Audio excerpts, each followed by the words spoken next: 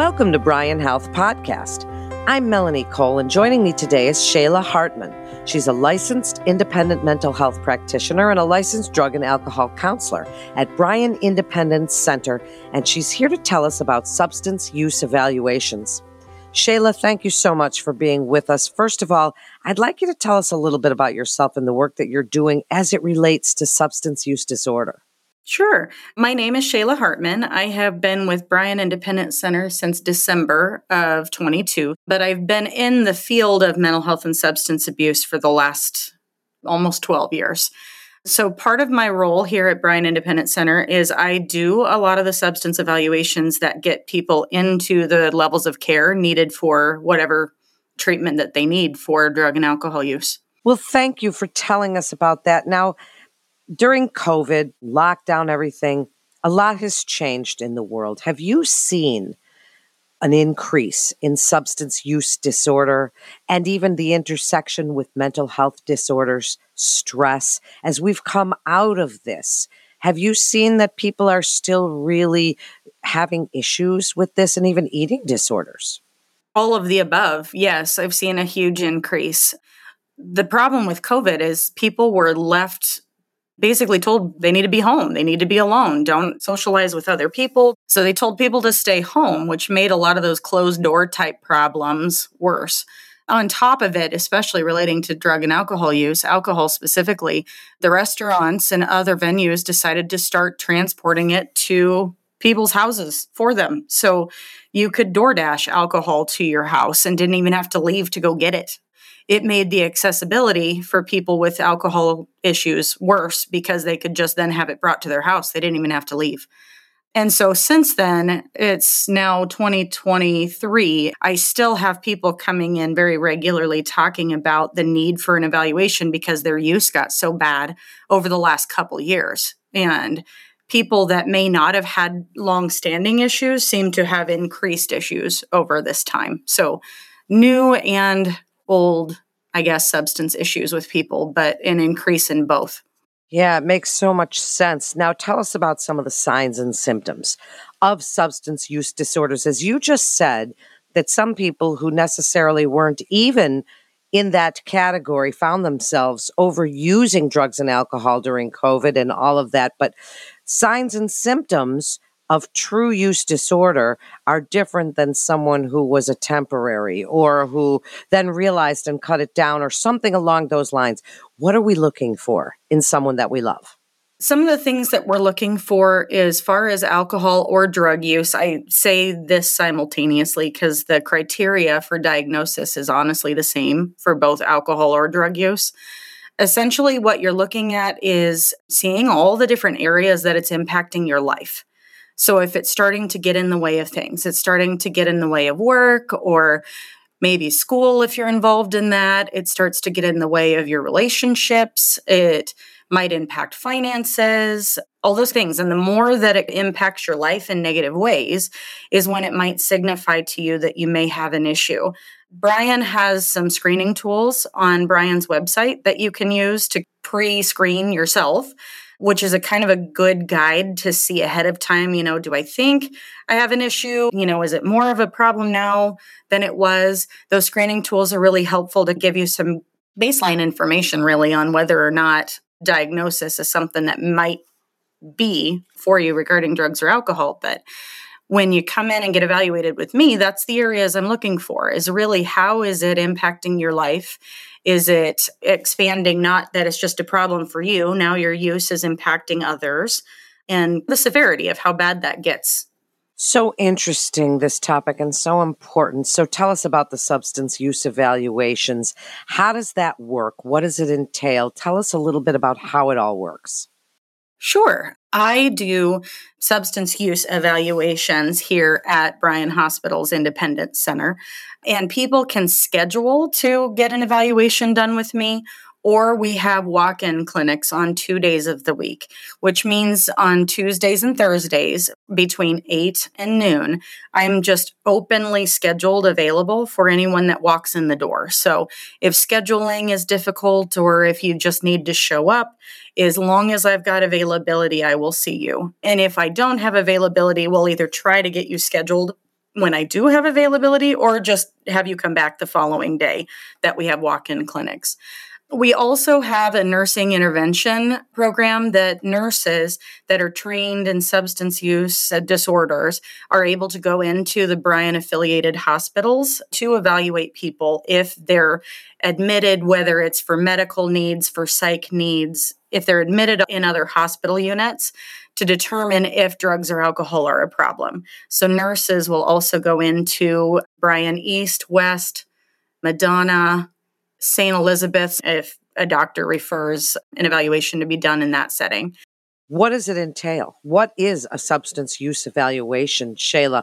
How does it work? Because I know, having known so many people with substance use disorder in my life, some of them are not going to sit for an evaluation very easily. It's hard to get them in. Tell us a little bit about what it's like for them. I try to make it as comfortable as I'm possibly able to make it. What an evaluation is, essentially, I'm going to ask a million questions about a million things, and all of them are drug and alcohol related questions, because the whole point is to help me figure out, is there a problem? And if there is a problem, what are we going to do about it? And come up with recommendations together. It's a collaborative process, so I talk to them very openly about I can only make recommendations based on the information that I have. So the more I know, the better I'm able to help you. I also try to make people comfortable in the fact that nothing they're going to tell me is going to get them in trouble, whether it's themselves or other people, because there's a lot of stigma associated with substance use and people concerned about saying how it got to this point or all these things. So I try to help them understand that substance information is protected very differently, and we take that seriously. So we need the information to help, but we use it to determine what to do to help them out. So we just talk as openly as we're able. I never make anyone tell me anything they don't want to. An evaluation is a voluntary process. I evaluate people for a lot of different reasons. I do have family members that really want their loved ones to come in.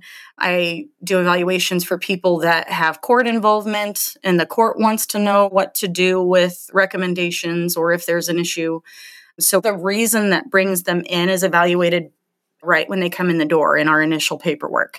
We kind of see what brings them in, what they're looking to address as far as drugs or alcohol, and then I dig in from there based on what they bring me.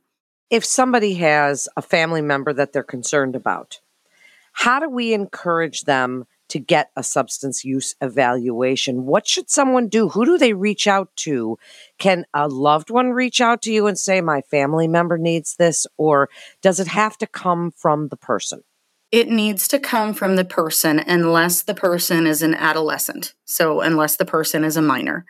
A minor does require that a parent or guardian is present, not only to sign documentation, but also to authorize care.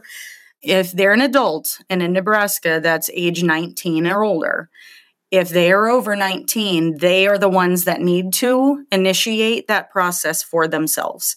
Family members can always call. They can always ask for information. If they need to know when walk-in dates are to bring family members here, they can. But with adults, it is a voluntary process the whole time. So they are the ones that needs to be here and willing to talk as much as they're able for the evaluation. Depending on what you find out, Shayla, what are some treatment options that you can recommend to people? What are you doing for them once you've determined that they have a substance use disorder? There is several different levels of care that exist for drug and alcohol treatment.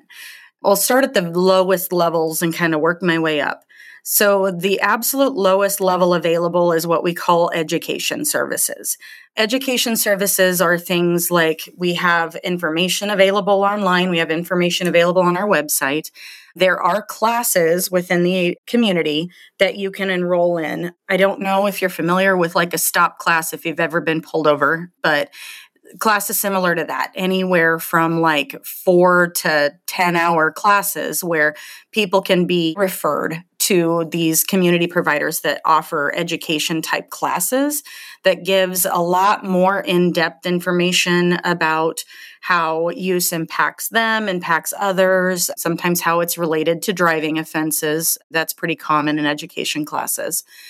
And those happen in the community. Usually those classes are a one-time thing and then they're done. The next level up would be outpatient treatment. Outpatient treatment would be like what people would probably associate with like going to counseling. So they'd meet with a provider once a week at minimum for however long they need. Typical outpatient treatment for drug and alcohol use is usually about 6 to 12 weeks, but it can vary because oftentimes mental health diagnoses co-occur with substance use disorders. So if outpatient therapy is needed for longer than that to address additional things, usually that can be done with the same provider if they're licensed to do so. An outpatient treatment, again, can last as long as they need that to. Outpatient doesn't really have a specific end date, but it gives them a one-on-one person for them to talk through those issues, whether it's drugs, alcohol, mental health relationships, and the therapist that they're working with or the counselor are able to address those things in a one-on-one setting. There are outpatient groups available in the community. Treatment here at the Independence Center, we do have an outpatient group for individuals who came from our higher levels of care down to just continue to get group support from others that have, been through our program and some of that experience. But there are outpatient groups that also exist in the community with other community providers. The next step up from that is the intensive outpatient programming. Intensive outpatient is essentially 3 to 5 days a week of programming, anywhere from usually about 3 hours at a time, plus an individual therapy session weekly. So it tends to equate to about 10 hours of treatment a week. That intensity is also determined by an evaluation. You have to have an evaluation recommending that level of care if you're going to get into that. We at Bryan Independence Center do our IOP 5 days a week. So individuals get done a little sooner. They get done in about a month. Intensive outpatient just kind of varies on what the person's needs are. So if they're working or if they are not or whatever is happening, we can kind of evaluate which type of program might be best for them and then refer to those programs. That was a comprehensive list, which really tells us that there is help out there for people that are suffering from substance use disorders. As we wrap up here, I'd like you to reiterate about the online screeners at Bryan Health for alcohol and substance use and mental health, that free screener. So kind of summarize everything that you've said and the importance of these evaluations. I do need to note that there are additional higher levels of care that I didn't talk about that are necessary for people to know. We also at Bryan Independence Center offer what's called partial care programming, and that's a full day treatment program where people come all day, Monday through Friday, from anywhere to 2 to 4 weeks, depending upon their needs. And the level above that is short-term residential treatment. That's where individuals will come and stay here at the facility, usually anywhere from 2 weeks, but typically closer to 28 to 30 days that they'll stay in programming with us. So residential treatment programs also exist here at Bryan, which we often refer to. The online screeners are very easy to access through Bryan. They're pretty user-friendly to be able to walk through, click a couple things, and it'll give you usually an indicator, because screeners are just that. They're just screening to see if there is a problem. But they're very user-friendly, very easy to access, and that's a good way to self-assess if you think maybe you should get an evaluation or not. To reiterate, there is help out there.